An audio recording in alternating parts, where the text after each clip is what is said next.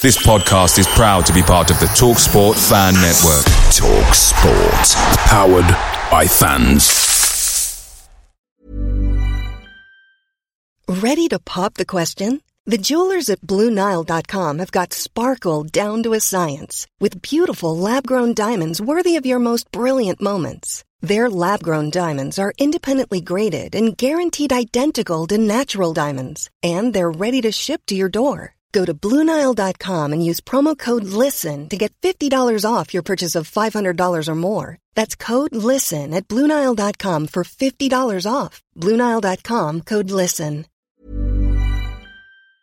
The TalkSport Fan Network is proudly supported by McDelivery, bringing you the food you love. McDelivery brings a top-tier lineup of food right to your door. No matter the result, you'll always be winning with McDelivery. Order now on the McDonald's app and you'll get rewards points delivered too. So that ordering today means some tasty rewards for tomorrow. Only via app at participating restaurants. 18 plus. Rewards registration required. Points only on menu items. Delivery fee and terms apply. See mcdonalds.com.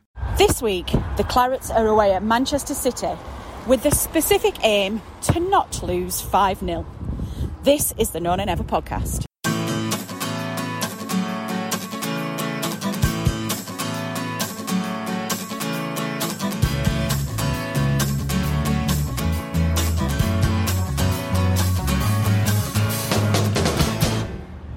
Hello and welcome to another Groundhog Day edition of the No Nay Never podcast. Now, I'm not going to be your host this week because I'm otherwise engaged. So instead, we handed over the reins to George and to Richard, who sat down to have a bit of a chinwag and figure out what on earth went wrong again at the weekend. Do enjoy. Oh, wow, we're live. We've had such a nightmare there trying to get our podcasting platform to work. Yeah, we're the students here, but we're trying to play the teachers, aren't we? We are deep in the Etihad. We're at Man City away. Just to set the scene, it's now 7:32, and we should have started recording at 7. So that's how far behind schedule we are. Yeah, the missus isn't going to be too happy when I get home an hour late. I'm sick of you doing these Burnley podcasts. You're doing enough for watching them. Yeah, sorry. I am that sad. You caused enough misery watching them lose, never mind talking about it. Yeah, I know. Kind of. She's like, she says to me, like, I understand why you do a podcast when you win, but what do you want to get talking about? You lose. You lost 5-0. What can you possibly do a podcast for an hour for? Oh, you don't know the half of it. Yeah. Have you never heard of VAR? Oh, you could talk about that for long. To be honest, I'm not going way off topic here, and she doesn't listen to it anyway. But like, she said to me when we actually met, I didn't mind football too much. But she said, you're so obsessive and annoying about it, and it affects your mood so much. I actually hate football. She said, She said the perfect result for me is a draw, because when you lose, you sulk, and when you win, you're too happy. Oh, nice one. My flatmate's the same. You get too fed up of it sometimes. But how are you doing, Richard? Yeah, I'm very good, George. I'm very good. I think both of us have kind of had a bit of a bout of the old COVID. So I got it a few weeks ago. So yeah, kind of self-isolating myself. But yeah, kind of back in school at the moment. It's quite hectic and everything like that. But yeah, doing pretty well. Even though we lost on Saturday, at least I celebrated a Clarets win recently. But yeah, and yourself, George? Yeah, not too bad.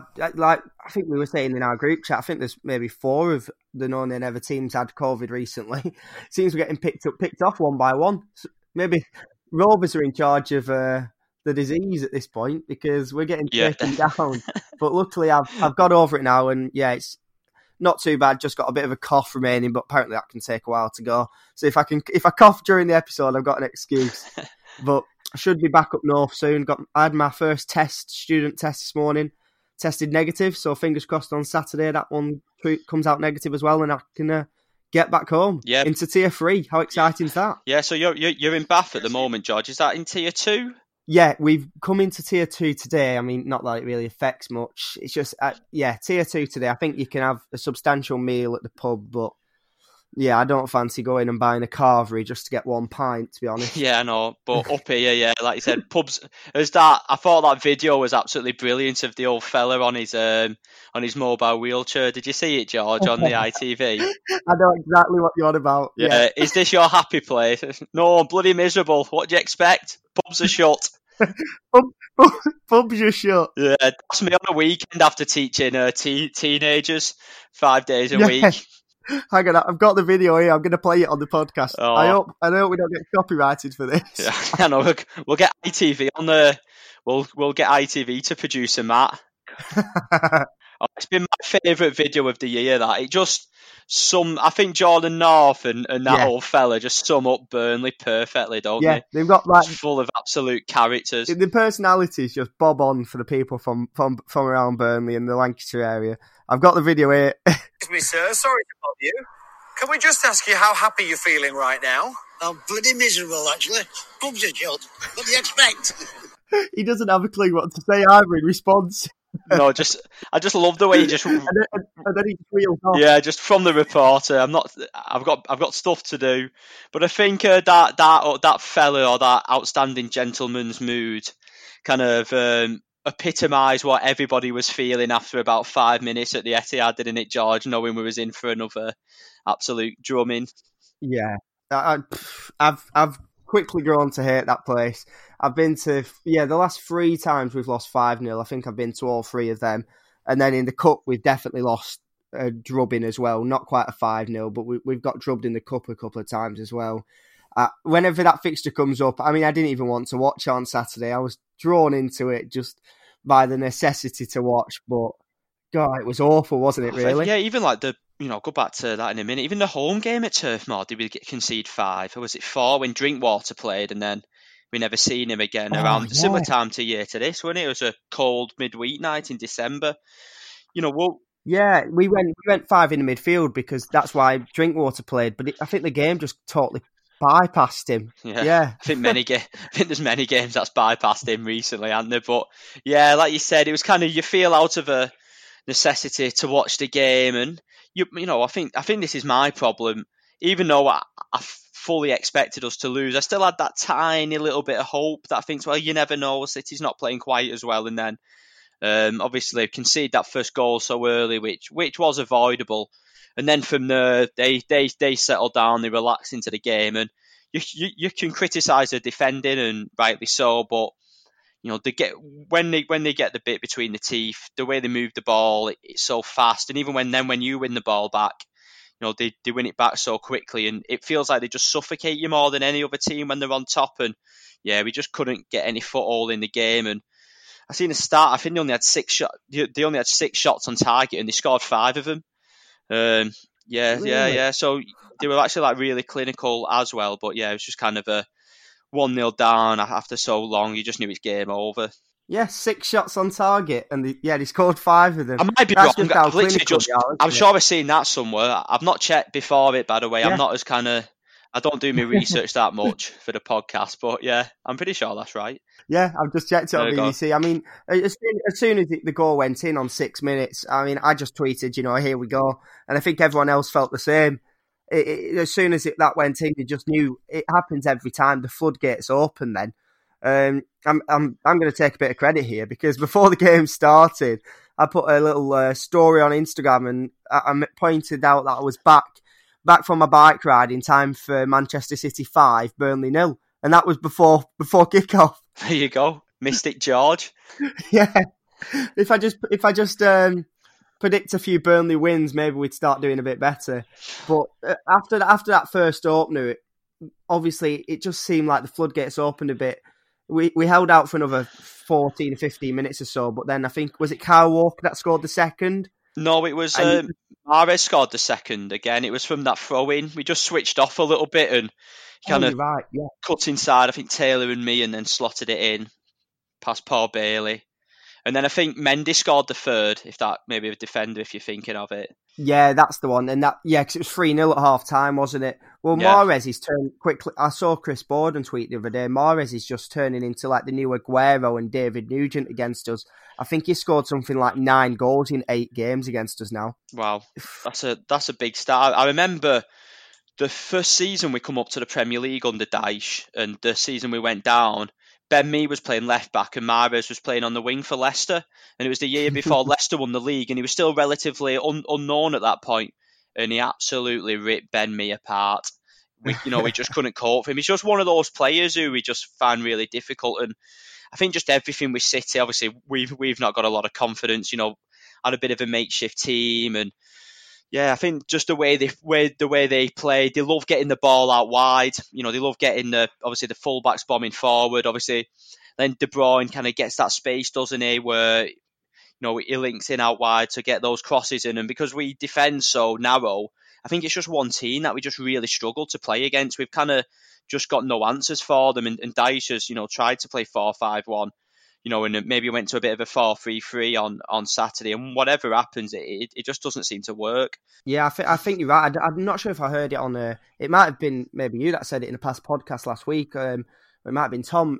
City are a team that, because we defend so narrow, they're probably the best team in the league for actually stretching the player wide. And as soon as you get stretched wide against a team like that, obviously, with the quality they've got, the quick passing, they're going to start tearing through you. And when you've got Kevin De Bruyne sitting around the edge of the box, there's always going to be a ball into the box, which is going to create a good chance. And we just seem to get ripped apart by that, no matter how we set up, because fundamentally we defend as a narrow team. So we seem to really struggle against that. De Bruyne got a lovely assist at the weekend as well, didn't he?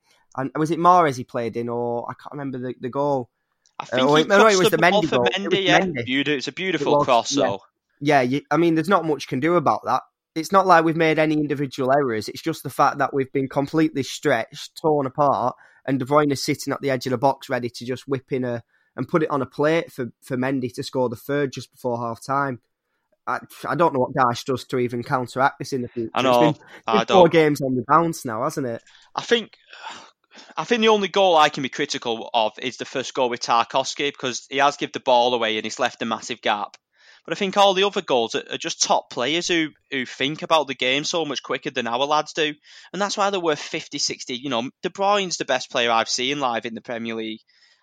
How much would somebody pay for him? It'd be astronomical amount of money. And that's just the class and the difference. And I've seen people on Twitter, and everyone's got a right to their opinion by saying, yes, City are a great team, they've got great players, but would other teams come here and get rolled over as consistently as what we do? And I can take that on board. But yeah, it's just everything's just so fast the way they play. The tempo's really high. And it's almost like before you blink, it's like bang, bang, bang, and they're in and they've scored. And you kind of think, how have they done that? We was comfortable for 5 minutes. There were spells in the game where we were actually quite comfortable. We got on the ball, and then you just give it away once and they just punish you. And, that's the difference where, you got that Palace game, McNeil gives the ball away, or, and obviously Batshuayi misses. But against City, you get punished for your mistakes like that and giving the ball away. And yeah, it turned out to be a pretty torturous afternoon. And, at least the one positive, at least Peacock Farrell didn't get an own goal on his debut. Yeah, and 2 own goals at that. I forgot about that one. He just basically thought it was a bar of soap, and he actually threw it into the net. Well, he was one of a couple who made the debuts at the weekend. Him and Josh Benson. Now I remember watching Benson. I think it was the pre-season of 2018 against Fleetwood. Against Fleetwood, yes. Yeah. I thought he was brilliant in that game. He looked like a cracking player. And I've sort of kept an eye on him since and thought, it'd be nice if he can get into the side. And he's not even, I think he might have been on the bench recently because of our small squad, but it's not like he's come on for sub appearances or anything. So then when it came to 2:00 on Saturday, and then it came through Josh Benson starting away at Man City, what did you feel about that? I mean, it surprised me for sure. Well, anyone's better than Dale Stephens, isn't it, George? So could have teamed you up perfectly there, haven't I? Natalie's gonna tell me off. Yeah, the anti-Dale Stephens brigade continues. It could have put me in central midfield, and I'd have been more mobile than him. I'm only joking, Dale. If you listen to the podcast, love you really. Do you know what? I was excited. It's kind of we come to City anyway. We're probably going to get beat. It's kind of, what else do you do? And I thought, you know what, it's something different. And I thought for me, that was the main positive. I thought when he got on the ball, he looked assured. He looked calm. You can tell he's got a lot of quality to his game. And like you were saying, I remember watching him at Fleetwood in that friendly, and quite regularly you go to friendlies and young players play. And I remember Ali Koki was playing in the same game, and I wasn't, again, not writing him off. I just didn't think he stood out at all. But there was something about Benson, wasn't there, in that game, the way he got on the ball and. Yeah, he just got his foot on it and drove it forward. And to be honest, he did it a couple of times at the weekend as well. There was a couple of times when he was under pressure and he just, turned a man and turned the player forward. And to have that sort of composure on your debut away at Man City, and especially in a drubbing like we got, I thought it was quite impressive. And it's good to see another young lad, as well as McNeil. Obviously, McNeil's the last one we saw come through. It's good to see another guy get a go, really. Yeah, I thought, like you said, I thought he was excellent. He reminds me a little bit of Ward-Prowse. And I'm not just saying that because, obviously, you've seen from the free kick he nearly scored. That midfielder, not the tallest, quite diminutive, but got a lovely touch on the ball, wants to drive the play forward, works hard. I think, hopefully, he'll get more minutes this season, and I think he'll be a pretty key player for us moving forward. We have got an aging squad, obviously, players, Cork's out of contract. Obviously in his position, is it, we have got to start blooding these youngsters. And I think that's the one thing at the moment that's given me a lot of positivity about the club, is our youth system. Obviously, Dunn made his debut. You've got young Bobby Thomas, who to me, I thought played excellent away at Millwall. So you have got I think there's like that, is it Thompson and Richardson who's coming through are highly rated? Lewis Richardson, I think, striker, yeah. So, scoring for fun. Yeah, that's a positive for me. Is that we've got these young lads coming through, and hopefully, we keep saying maybe ALK do take over, or in January get a few signings. But yeah, hopefully he gets more minutes. And obviously, if he plays against Everton on Saturday, I really wouldn't be opposed to it. But I think Brownell's fit, isn't he? So I think I'll go back to Brownell and Westy, and then probably Goodmanson out wide. Yeah, we'll probably go back to a 4-4-2. But obviously, we've just mentioned Josh Benson. The other debutant for the Premier League, at least, was Bailey Peacock-Farrell, who came to the club with a lot of plaudits. He'd done well at Leeds, maybe come out the side a bit, but he's always played well for his country. Forgive me, I don't know if he's Republican. I think he's Northern. Be careful. Yeah, Northern Ireland. Played well. You've saved me there. He plays well for Northern Ireland. So he's come with. I almost did it again. He's come with a good reputation, and unfortunately, Saturday just didn't quite work out for him, did it? Oh, it's difficult, isn't it? Listen, like I said, I was quite confident with him going in. Watching him for his country. Who does he play for, George?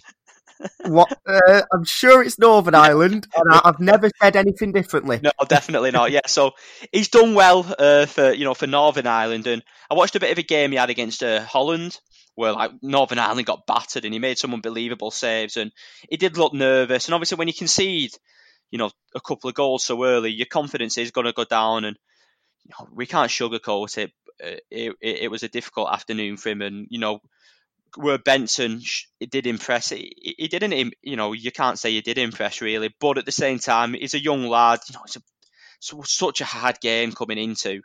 I think he'll be fine. I think he'll be absolutely fine. Hopefully, we'll still have a bit of pulp left in us for a couple of seasons at least. But if he keeps developing, obviously with the goalkeeping team with Billy Mercer and under his obviously guidance, I think he'll be absolutely fine. But yeah, tough afternoon. But I felt for him a little bit because what a baptism of fire that was.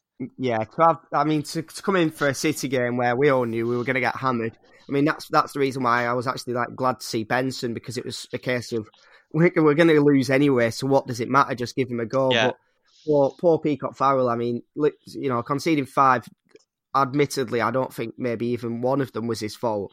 But obviously, there was the 2 own goals which were cancelled for offside, which were pretty poor. Probably just showed, a lack of confidence. But I was the same as you going into the game. I was actually excited to watch him play, but hopefully it's just a one-off. And, City away, you don't get, much more of a baptism of fire than that, to be honest. And especially with the defence that when we go to City, we just seem to crumble every time. And I want to ask you, why do you think it is? We do put a good fight up against other top 6 teams, and it's not like every club goes to City and loses 5-0. It's just us every time. Obviously, psychologically, they probably go there with, obviously, because a lot of our core team have obviously been together for so long, they kind of think, oh, here we go again, it's City. So it's kind of, I don't know how much you played, but when you've played sport yourself, if you know a team's got the wood on you, when they have done for a few games, it is hard psychologically. Again, people might disagree with this, but I think you do forget football as a human being sometimes, and they're not robots. And so I think obviously the mental side of the game plays. I was about to say the exact same. Yeah, I was about to say the exact same, because I'm guilty of this. You think of them like, because they're professional athletes, they get paid $50,000 a week, and you just think they're just robots. But then for me, it's been watching like the All or Nothing, Amazon series. Yeah, they've been great, haven't they?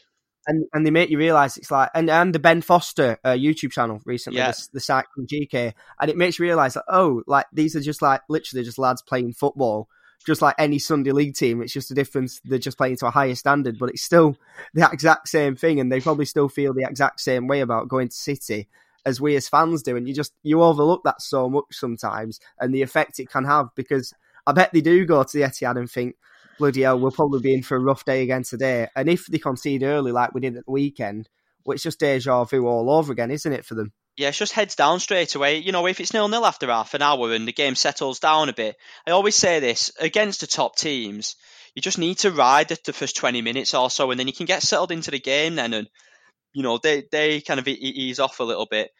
Going more to the technical side, which we alluded to earlier, we love to defend the game now, don't we? And say to teams, get crosses in the box, and we'll header them away all day. But the way City play, they like getting the ball out wide, and the crosses they put in are normally on the floor, aren't they? And in behind the defence. It's not like they're just playing hopeful crosses in and hoping somebody's going to get behind it. So because we do play now with this stretches so much, our wingers switch off. There was one goal where Lowton come in a little bit, and Mendy should have been Rodriguez's man, and probably Jay being a striker just switched off for that split second. And obviously Mendy's got the goal. Same for the throw-in. You just switch off for that split second, and it's in the back of the net. So I think it's a combination of the psychological side of it, kind of getting down, conceding early, and just in actually the way City set up just perfectly complements the game when we play them. So maybe Dyche's got to look at the drawing board, and maybe if we play 5 at the back, I know we've not really done it before, and I think the last time we did it was when we got battered against Everton, wasn't it? So he's probably been put off it, but why not, and kind of just really load the back 4, the back 5, and get your wingers defending deep and just try and maybe defend it that way. But I don't know. It's all well and good us on Twitter, innit, saying we need to do better, but what solutions do you come up with? Yeah, I mean, we went to it was like a 4-2-3-1 at the weekend, because obviously we had J-Rod playing and Barnes with McNeil in behind Chris Wood. But I mean, for me, it didn't really. Obviously, it's hard to assess whether these things work in these one-off 5-0 drubbings, and you saw around like the 60th minute mark, I think, when they scored the 4th. Who was it? I think we brought on Eric Peters, didn't we? And that was like a nail on the head for the 4-2-3-1. So it didn't seem to really work at the weekend at all, did it? Yeah, but you know what? People criticise Dyche for saying he does the same thing all the time. So you then can't criticise him if he tries something new and it doesn't work. That's probably why he does stick to 4-4-2, because whenever we try and do something else, we're bloody useless at it. So he says, well, just do 4-4-2. Well, at least we've got a bit of a chance in the game. Yeah, exactly. And if it ain't broke, don't fix it. Yeah, so, and they trust that. One thing that annoyed me a little bit was, Taki give the ball away. But then the amount of people on Twitter, obviously he's done that interview and he does want to go, fair enough, maybe down the line. But the amount of people that were saying, Taki's not trying, get rid of him in January and all this. And you're like, Taki's not trying, but he's just kept 2 clean sheets in his last 2 games. And on the last game against Palace, he was throwing his body about everywhere. But just because he's giving the ball away, he doesn't want to. That's one thing I just hate, is when people correlate a bad performance with a lack of effort. Sometimes people are just better than you, And well, like we were touching on the psychological side of it, when people, when their heads drop and they slump shoulders, there's such a tendency to think, this McNeil is not trying. He's look at him not running back and stuff. but it's literally just like the psychological element of being 4-0 down away at City. And you know there's absolutely no chance we can get back into the game. There's not a chance, and yet you still got half an hour of football to play. Yeah.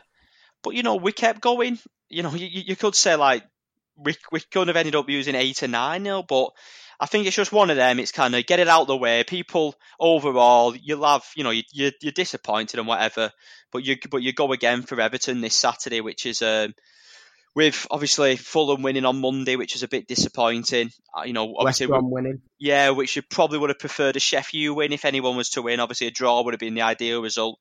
It's got us back into the bottom 3, but yeah, big game on. Early kick-off, it's either going to make or break the weekend. Yeah, well, it is interesting that the West Brom beating Sheffield United at the weekend. And Sheffield United battered them. Did you watch it? Oh, no, I watched the highlights and I saw a lot of the misses. The misses were awful. Oh, no wonder they've only scored 4 all season. Yeah.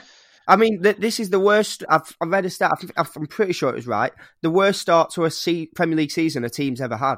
I know, 1 point in 10. We thought we were bad with 5 in 9. I know. 1 in 10. Yeah. And it just shows, doesn't it? Everyone goes, spend money, you'll be all right. Sheffield spent a lot of money in the summer, signed a lot of players, and on paper, good players. Yeah. I think Brewster costs like 20-odd million. And they bought Sander Berge, the midfielder, in January for, I think it's 32 million or something silly like that. And obviously something's just not going right with them this season. And I'm glad to see, because at the start of the season, I'd have had my money on Fulham and West Brom going down. And then if we were having a bad season, then I'd be struggling to find anyone else for that bottom 3. But the way I'm looking at the table now, I know it's early doors, but we are almost 10 games in. It is going to be Sheffield United in a bit of a scrap down there with the rest of us. Yeah, well, you're looking at it. I think Fulham are on 7 points, so they're already 6 points behind them. We're at least, I think we play United, but at least we've got a game in hand against Fulham. When you kind of maybe, we have had some tough games recently, but like Sheffield United, it is worrying. I know it's not a Sheffield United podcast, but they do look struggling. The one that worries me, I don't want to be doom and gloom because I think I've been quite positive so far. I thought Fulham were good on Monday. I heard the same. I watched it. Yeah, because normally Fulham, you think they might go 2-0 up, but they might be a bit flaky. I know they conceded a goal late on, but they actually defended really well.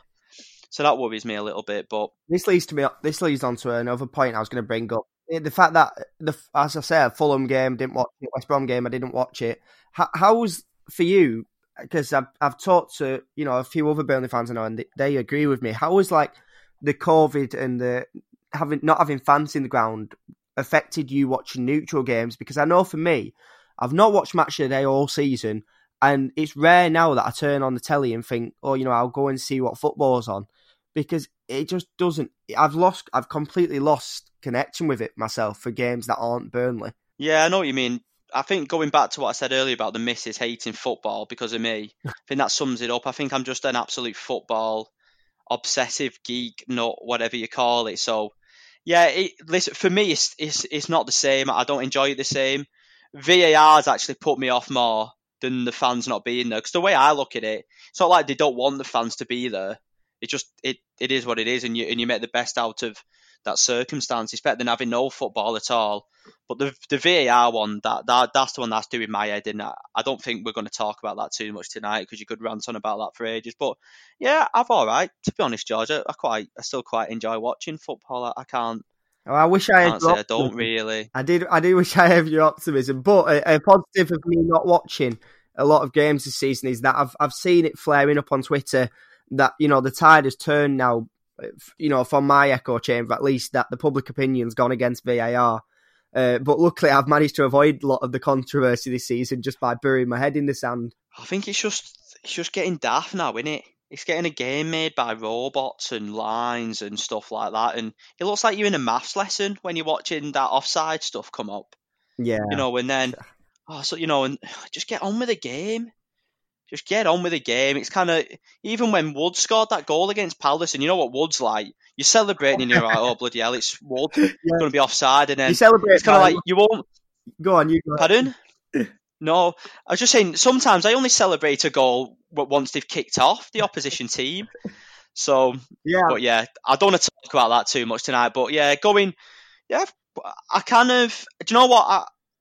I have more interest watching the games that like Fulham and Leicester playing, like Fulham and Leicester game or the West Brom Sheffield than kind of like when Spurs played Tottenham. Yeah. When Spurs played Chelsea. Do you know what I mean? Because it impacts us a little bit more. Yeah, I'm the same. Because them games, you're looking at it with half an eye trying to enjoy the game, but half an eye thinking, right, who do I want to win this? With an eye on the table, and especially maybe not in the last couple of seasons for us because we've done quite well, but with this season, we're probably going to be going into relegation battle again. It's ever more important to keep an eye on those sort of things. But I think moving on, we'll go to obviously we've talked the death out of City, and over the last, 2.5 years, we've talked the death over 5-0 losses away at City, and I'm fed up of it myself. I don't want to hear about that team until we play them again. So we'll move on to the FA Cup draw, and thankfully, this time, there was a funny tweet from the admin. We didn't draw Manchester City in the early rounds of the FA Cup. And we did, in fact, draw MK Dons at home, if I'm right. Yeah, correct. MK franchise at home we've got. So, cold. I remember went there when years ago. I've been there twice. It was bloody freezing both times down in Milton Keynes. But yeah, it's a decent good draw, innit? Home draw against a lower league team. Hopefully we progress. I think we got Peterborough at home, didn't we, last year? And then we got City away in the fourth round. Yeah, you're right. We were all thinking, nice draw finally at home. We'll get through this round. And then the next round we drew City away. It is mad that, innit? Then we got them in the League Cup this season. We're actually on a little bit of a run and doing well. Yeah. Hopefully, I don't know who they've got. Hopefully City get knocked out when we don't draw them. It's a nice draw. It'd be good to have a cup run. But knowing our luck, we'd probably get to Wembley and we won't be able to go. Yeah, this is the thing. I don't know if I could choose. I mean, you've got to accept it when it comes because it only comes around every so often. But it would be a shame if this was to be our year of having a cup run and reaching the latter stages and we couldn't actually go to the games.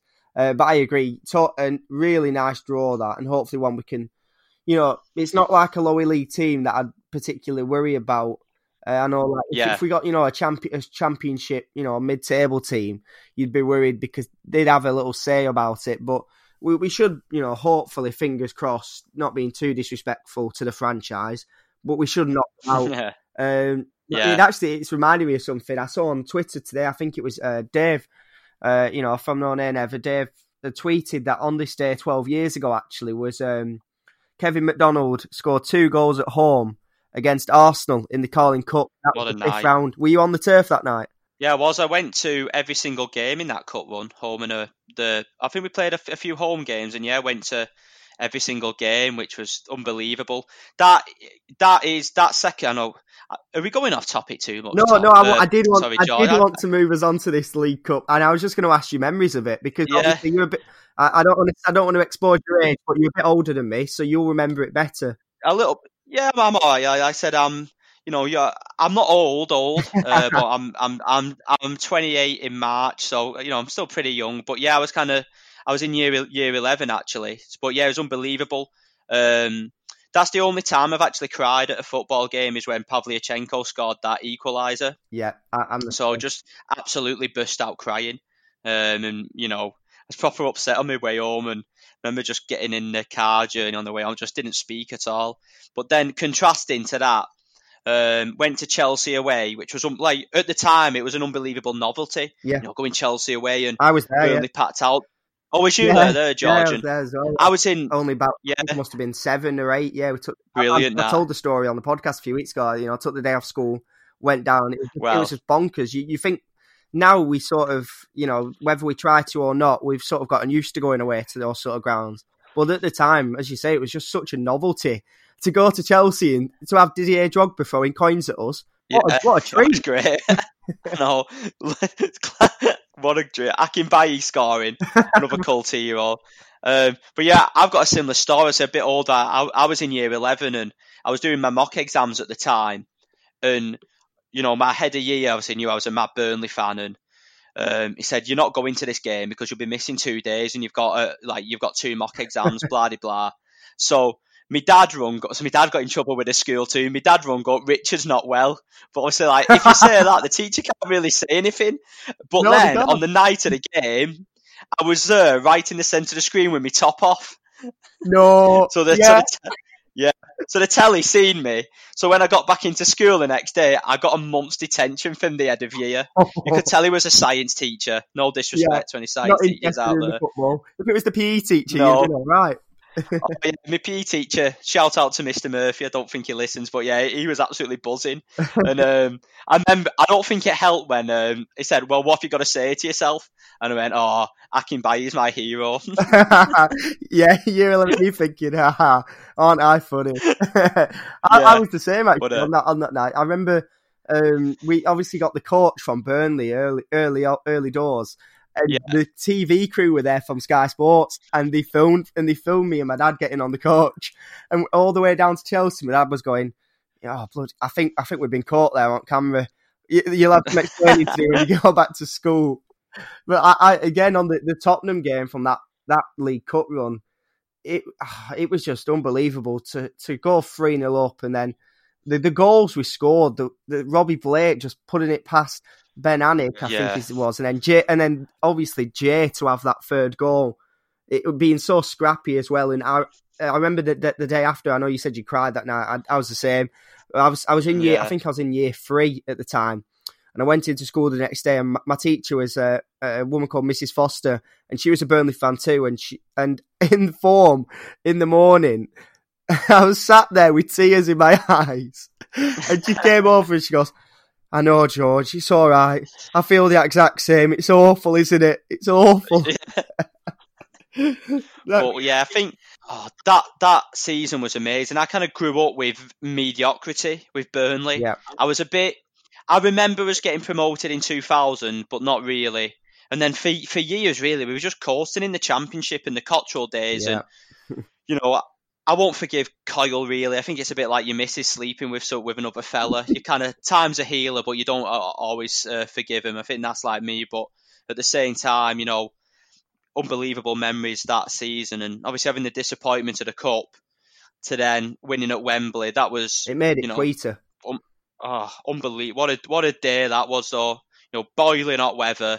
And I was there with, with all my family who support Burnley. It was just amazing days, and you kind of look back, and I think that started, the last 10 years or so now has been an unbelievable journey, hasn't it? So yeah, and that cup run, as amazing as it was, it did make going to Wembley I think it probably spurred the players on, and obviously, and it made it sweeter for us when we got there in the playoff final. It just made that day like the stuff of dreams. It was just the accumulation of that entire season. And with there being, 45,000 tickets for us. Yeah, unbelievable. Every Burnley fan you speak to who's worth his salt was at Wembley and in that same stadium that day. It's like a shared experience of the entire fan base. When you ask them, where did you watch, the Wembley game? Well, I was there. That's all they say. Yeah. It was... Because everyone was there. I think like people like Clavert's fans in Australia and stuff and living in Asia were come over for the game. And I know I'd be the same if ever I end up on my travels for whatever reason or not, and there was such a big game, I'd definitely get on the plane back for such an occasion. But yeah, going back to the Cup, it'd be amazing to get to the last rounds, and but going this season, I think Dyche is obviously definitely going to prioritise the league, isn't he? So. Yeah, I think Dyche will be prioritising the Premier League, especially with us having a tough start to the season. We're obviously going to be in a relegation battle, so it will be interesting to see how far we can go in the FA Cup. But I was just going to ask you, Richard, have you managed to listen to Dion Dublin's done a podcast with Dyche this week? I listened to it and it was brilliant. No, I've not listened to it yet. I've been kind of listening to a different podcast, because obviously other podcasts are available other than the No Nay Never one. No, I've not listened to it, George, but I've heard it's good. Is it worth obviously anything to do with Dyche is worth listening to, but yeah, it really is interesting. I think he's done a couple this summer. He did the one on the High Performance podcast as well, and I think with Dion Dublin, he opens up quite a bit, because I think he used to play with Dion back in the day. But it was interesting. A couple of times you could tell the sort of determination and drive of Dyche, even when he was back as a player, because a few times throughout the podcast, he'd say, you know, something managerial sounding, and Dion would say, "Oh, I never used to hear you speak like that, Sean. When, you know, when we're in the change rooms," and Dash should reply with, "Well, you know, I didn't say it, but it didn't mean I wasn't thinking it." You know, so you could just tell there he's had his eye on this for quite a long time. Yeah, I think one thing about him is every time he talks, he comes across really well, doesn't he? No matter what setting he's in, whether it's a more serious setting or, you know, maybe like a podcast where it's a little bit more laid back. And I think for me personally, who at times does get emotional, especially after we've lost and, you know, oh, it's the end of the world and everything like that. When I hear him speak, it's like it's soothing. Do you get what I mean? And it kind of like, it brings me back down to earth a little bit. And I think that's something that he's really, obviously, why he's so good at his job is that he doesn't get too high when we win. He doesn't get too down when we lose. And I think he's just a real calming influence. But at the same time, I think the players definitely know who's in charge. Yeah, I mean, imagine us two as managers at Turf. I mean, I struggle enough keeping my emotions in check when I'm playing Football Manager. There's a new feature on the game this year where you can throw the water bottle in the change rooms. Let's just say I've been using that feature quite a lot. Oh, I'd be terrible. I'd be subbing people off after 10 minutes. I'd want to make 8 substitutions. I think for me, if I was manager of Burnley, the 5 substitutions would definitely help, but I'd want to bring people back on who have subbed off. Yeah, I was too quick getting back on. Yeah. No, I've done it wrong. Bloody hell. I've brought Stevens on in the chaos. Get off. Things must really have gone badly if you've done that. Yeah. After the game, I'd be fuming in the press conferences. If we lose, there'd be no holding me back. There'd be no this diplomacy that Dyche operates. I think it'd be full barrel, more like an Ian Holloway style attack of the players. Yeah. Yeah, I think I'd be more Paolo Di Canio, just going absolutely nuts. And then if I was in charge, if we won away at Blackburn, I'd do the full knee slide towards the Darwin end, just to I think that's what we the most emotion we got out of Dyche. You know, it was like, you know, the Chelsea fist bump, and then at Rovers he came over and pointed at the crowd. He would, but yeah, I think if it was us two, I think we'd be sliding all our way down the Darwin end. I would love to see him though. Do you know, say if it did go to the last game of the season and we stayed up with like a last minute winner. Like? Would he still have the same action where he just does that little like head tilt back and then he goes forward, doesn't he? Do you get what I mean? Or would he actually like give it some if we scored in the last minute? And that would be a test, wouldn't it? That would be a serious test of how calm he can stay. Yeah. It might just be like 8 years of pent up frustration of Mike Garlick would all be let out in this moment. And he'd start doing like a Mourinho at the Nou Camp, running across to the director's box. Cupping his ears. Cupping his ears. I've like your tape. Well, it's now. I know we've just. We'll let you in, listeners, to our behind the scenes bit here. We've had an absolute nightmare with the whole Wi-Fi dropping out and everything. And we've just been talking, and Rich has said it'll probably be time for his bed by the time we finish this podcast. So, have you got a nightcap there with you, ready? No, I did have a beer. I actually cooked tea tonight for once, so I did have a bit of a beer with me tea, but I did reveal something on our WhatsApp. It was shocking. It was shocking. Maybe... Listeners, honestly, I need to just prepare you. You know, at the start of shows, warning, the next content is not suitable for young ears. Well, the next bit of content isn't suitable for Burnley fans because it's absolutely shameful. Go ahead, Rich. I've opened the floor for you.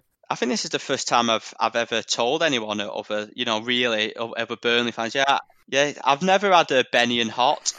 No, I've never tried it. It doesn't particularly. I don't particularly fancy it really that much, to be honest. I've got to say, I don't know why. Maybe I'm not. You know, I'm not from Burnley. I don't obviously like Tom's from Derby, isn't he? I think there's a lot of exiled Clarets, isn't there, around different parts of the country. So it'll be interesting to see what the view is on that. We'll have to ship some to you. Yeah, is it like whiskey? Is it like whiskey? I can't really describe it. It's just like, it's so nice with just a boiling water, and obviously that's the Benny and Hot. When I was operating on a budget in first year, I'd have the Benny and Hot, and if we were having a night out, I'd do the shots of Benny. So it's a multi. It's a multifunctional drink. You're Your flatmates down south must think you're a right weirdo. Yeah, they had no clue. And I mean that in a nice way, by the way. I mean that in a compliment. They had no clue what I was pulling out the cupboard, but they got used to it in the days of I'm a Celeb last year, and I'd come into the lounge with my Benny and Hot, ready to settle down for the night. And then when times got hard, it turned into a shot drink as well. So it's a multifunctional drink, and I think, at the end of last season we had a few beers sent to each member of the panel. Well, I think next year we've got to tell producer Matt, Natalie, get this man some Benedictine. Yeah, I'd be quite happy with a few cans of Carling myself. I'm quite boring. So it's now 8:30. You've not got a nightcap, so it's going to be a struggle. But we've the missus is going to kick off when I get in. Yeah, when we've spent an hour and a half supposedly on this podcast, which is I think now at about 50 minutes. And we'll probably get 8 minutes worth. We've got 8 minutes worth of appropriate content. But I just wanted to touch base with you. Obviously, it's the 2nd of December now. And this morning, the news came through. The vaccine, the Pfizer vaccine has been approved and it's going to get into rollout next week. How do you see this affecting football in the near future? And just on a scale of 1 to 10, how excited are you about this news? Yeah, obviously, we're stepping on dangerous territory, aren't we, with the vaccine stuff? I don't want to upset people if they go on one fence, but I think it's a massive positive, isn't it? I think if it's having this vaccine, if it's what we need to get back to normal life of our life, what it was before, and for me and you, and obviously lots of Burnley fans, a big part of our life, or for me probably the thing I look forward to the most was going to the game. So obviously we're still in tier 3 at the moment. It's frustrating that even if you can only have a couple of thousand, I think it would have been great, even if I wasn't selected in the ballot, just to see a couple of thousand fans at Turf Moor. So hopefully with a vaccine coming, obviously we've still got the numbers to go down, which is obviously how long's a piece of string, and I'm definitely not an expert in any of that stuff. But listen, maybe in the new year, it'd be unbelievable. Kind of go into the turf again. I've never had this long not going, and I've definitely missed it. It's almost become a bit of a norm watching it on the telly, which is sad. Yeah, isn't it really? Do you get what I mean? It's not normal, but I've been writing a little piece for the Clarets Trust newsletter that will be coming out before long, and nice, what I've been talking about is like how COVID's affected football, and I reflected on it in the fact that obviously a lot of fans are now sharing the same experience that I sort of experienced with going to university, and I know probably lots of Burnley fans have, in that you can't go to, suddenly you stop going to home games because I'm halfway down the country, and the away games completely dry up just because of money and wanted to experience first year of uni. So I had that from September of like not really going to games, and now I see that's the case for all fans when we're out of the ground, and it's not even. I thought Alice Campbell was really good on this when he came on the pod a few weeks ago. It's not just the football we're missing, and the physical act of watching football. It's just the routine. And, I was writing about it. Yeah. Getting up at 3 a.m. to get Odaki Claret's coach down to Brighton for a 0-0 draw. I miss that more than I can really explain. And just meeting up with mates, going on away games, going to home games with my dad. And I know Natalie's struggled. Obviously, she's only seen her dad a few times. We've been away for football. Tom's down in Derby. It's just you miss that routine of going to games. And I think the sooner we can get fans back to turf, the better, really. Yeah, definitely. And I think everybody's got their own individual routines, haven't they? So, I go to the home games with my dad. We go to, I don't know if you know, we go to the Foundation Club in the Jimmy McElroy. Yeah. And obviously, we even just a journey going from Wigan to Burnley, it's about 45 minutes. You have a chat about the game on the journey. We always get to the Turf Moor about 12:30. We watch the first game in the Foundation Lounge, have a little bit of food, have a couple of pints. Then we meet my aunties and cousins in there and stuff. And then obviously you go on the game and you just look forward to it, don't you? Obviously there's a lot of people, they work hard through the week and they look forward to, Saturday morning, waking up, going on the turf, or, setting off early and going to an away game.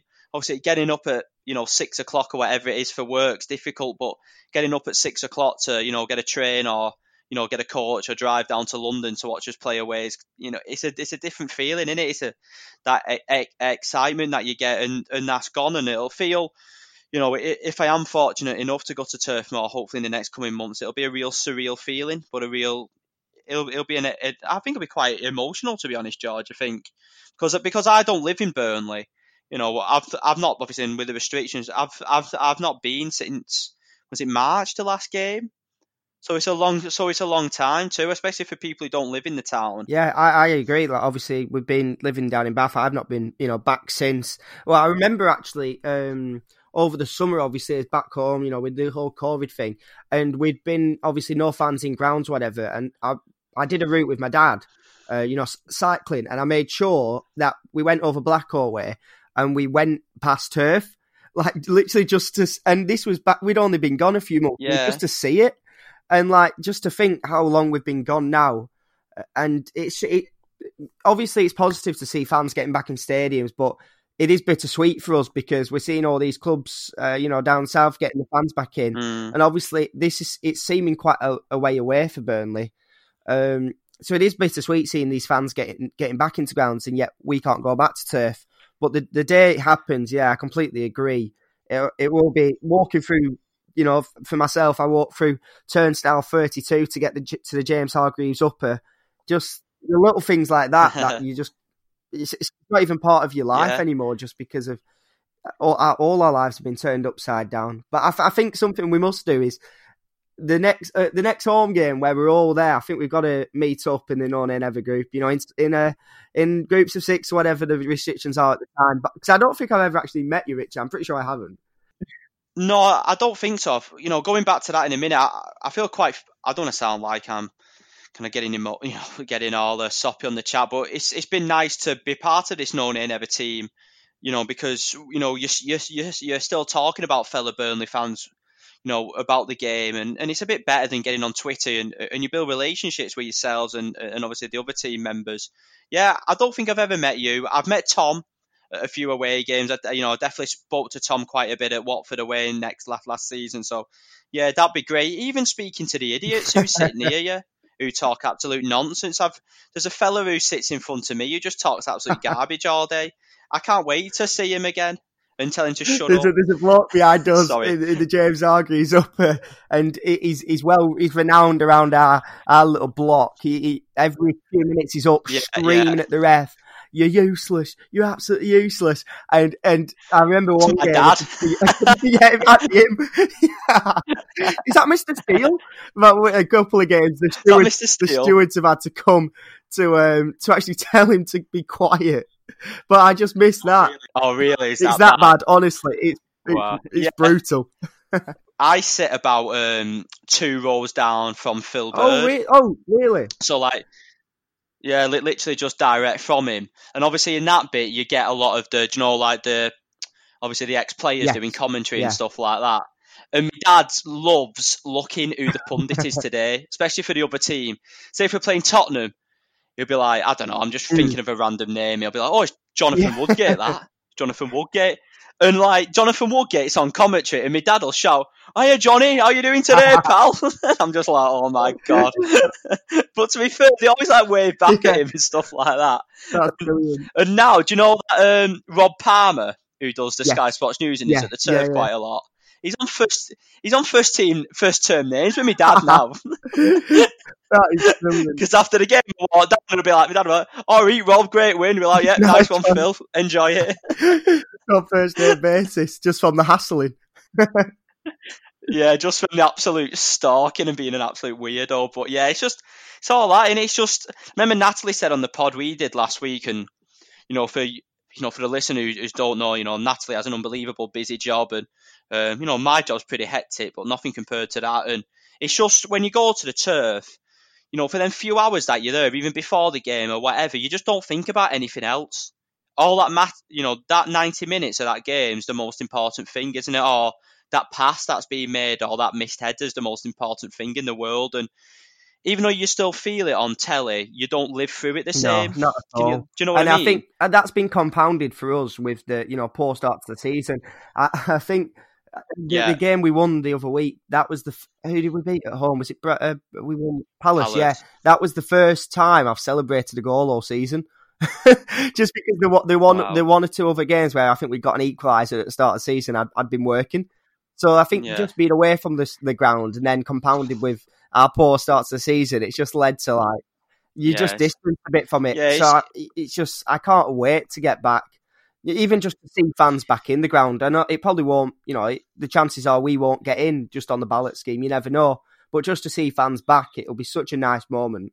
You know what? And we can go on to the tier system all we want and, we'll have our views. I know probably me and you, George, share quite similar views, don't we, on stuff to do with that. But I still think it's great that even like tonight, fans are back in and, I'm quite torn in it because I think, say if Brighton, for example, can get fans in, but we can't, will that give Fulham, they're a relegation rival of ours, does that give an advantage? But at the same time, I still think it's better than not having it. If we were put in tier 2 and somebody else was put in tier 3 and we wasn't allowed it, we'd be kicking off, wouldn't we? Well, this is the thing. So, it's a really fine line. It's really difficult. Obviously, Liam, on our panel is a board member of the Clarets Trust. I was lucky enough to go to attend a meeting with the Clarets Trust board last week, and there was a range of views on there, and the majority of them was leaning towards, I just don't think it's right that half of the teams are getting fans back in, relegation rivals, and because the sporting integrity, it's not a fair playing field, like it just isn't.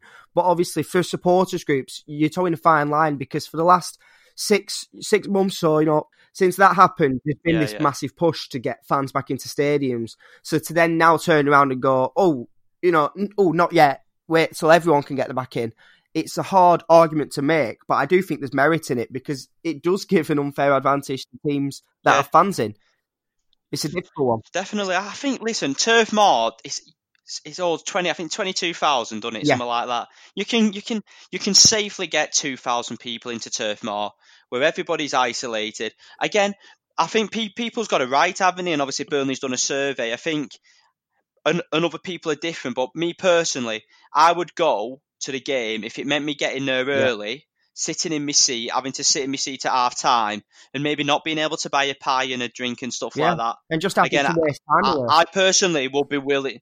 Yeah, I personally would be willing to take that sacrifice, and obviously other people don't, and that's fine. Everyone's got an opinion about that, but I definitely think that I just look at the schools.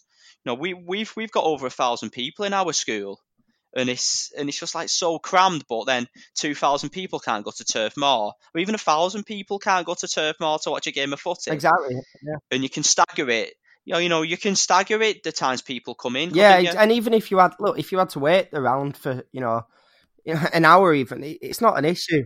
I'm not bothered. No, because you've waited that long. Burnley could put put another. Again, I'll have another issue. If anyone's listening, James Hargreaves up, and we pay the most money for season tickets, and you can't see the screen. That needs to get sorted. But anyway, that's another issue, innit? It doesn't affect me as much. I'm on the front row of the upper. Well, I'm like bending my neck, but anyway, I think we've chatted enough nonsense tonight. Exactly. But I'll finish the pod, and it's this beginning of December now, and you never know when we're next going to chat. So I was just going to ask you what your plans for Christmas are. Plans for Christmas? Well, my good lady's Irish, so and she's not been home since the summer.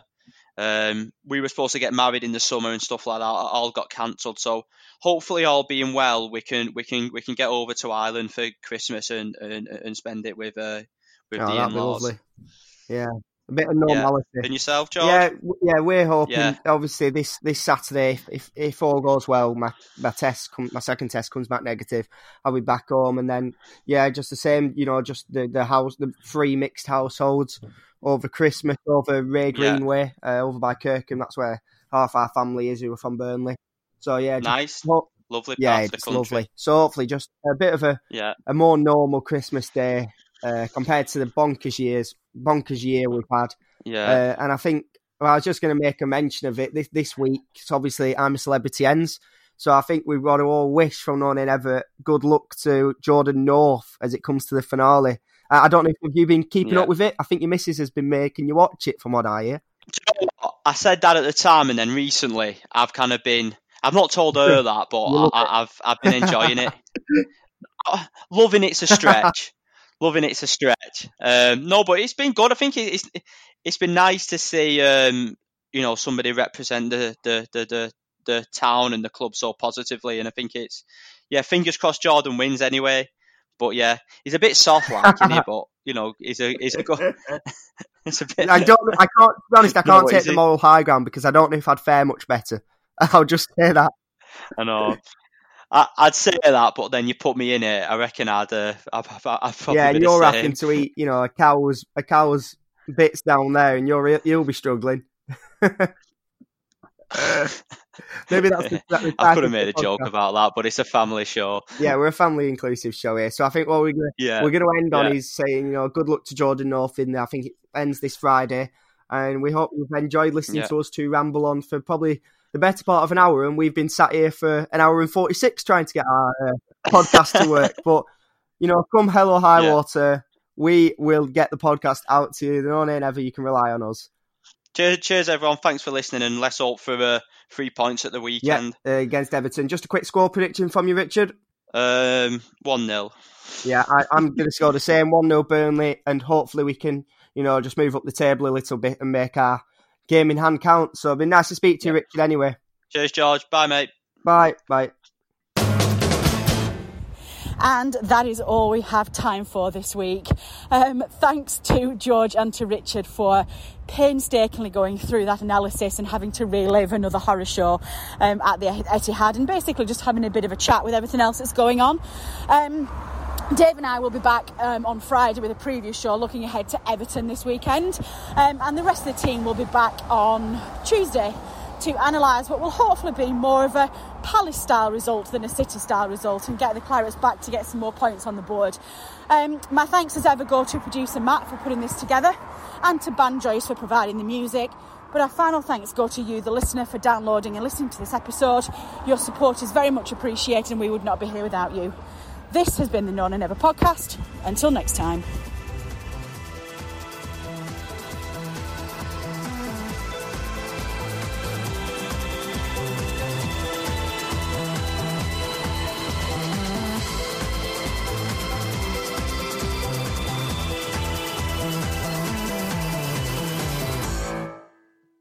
Away days are great, but there's nothing quite like playing at home. The same goes for McDonald's. Maximise your home ground advantage with McDelivery. Order now on the McDonald's app. At participating restaurants, 18 plus, serving times, delivery fee and terms apply. See mcdonalds.com.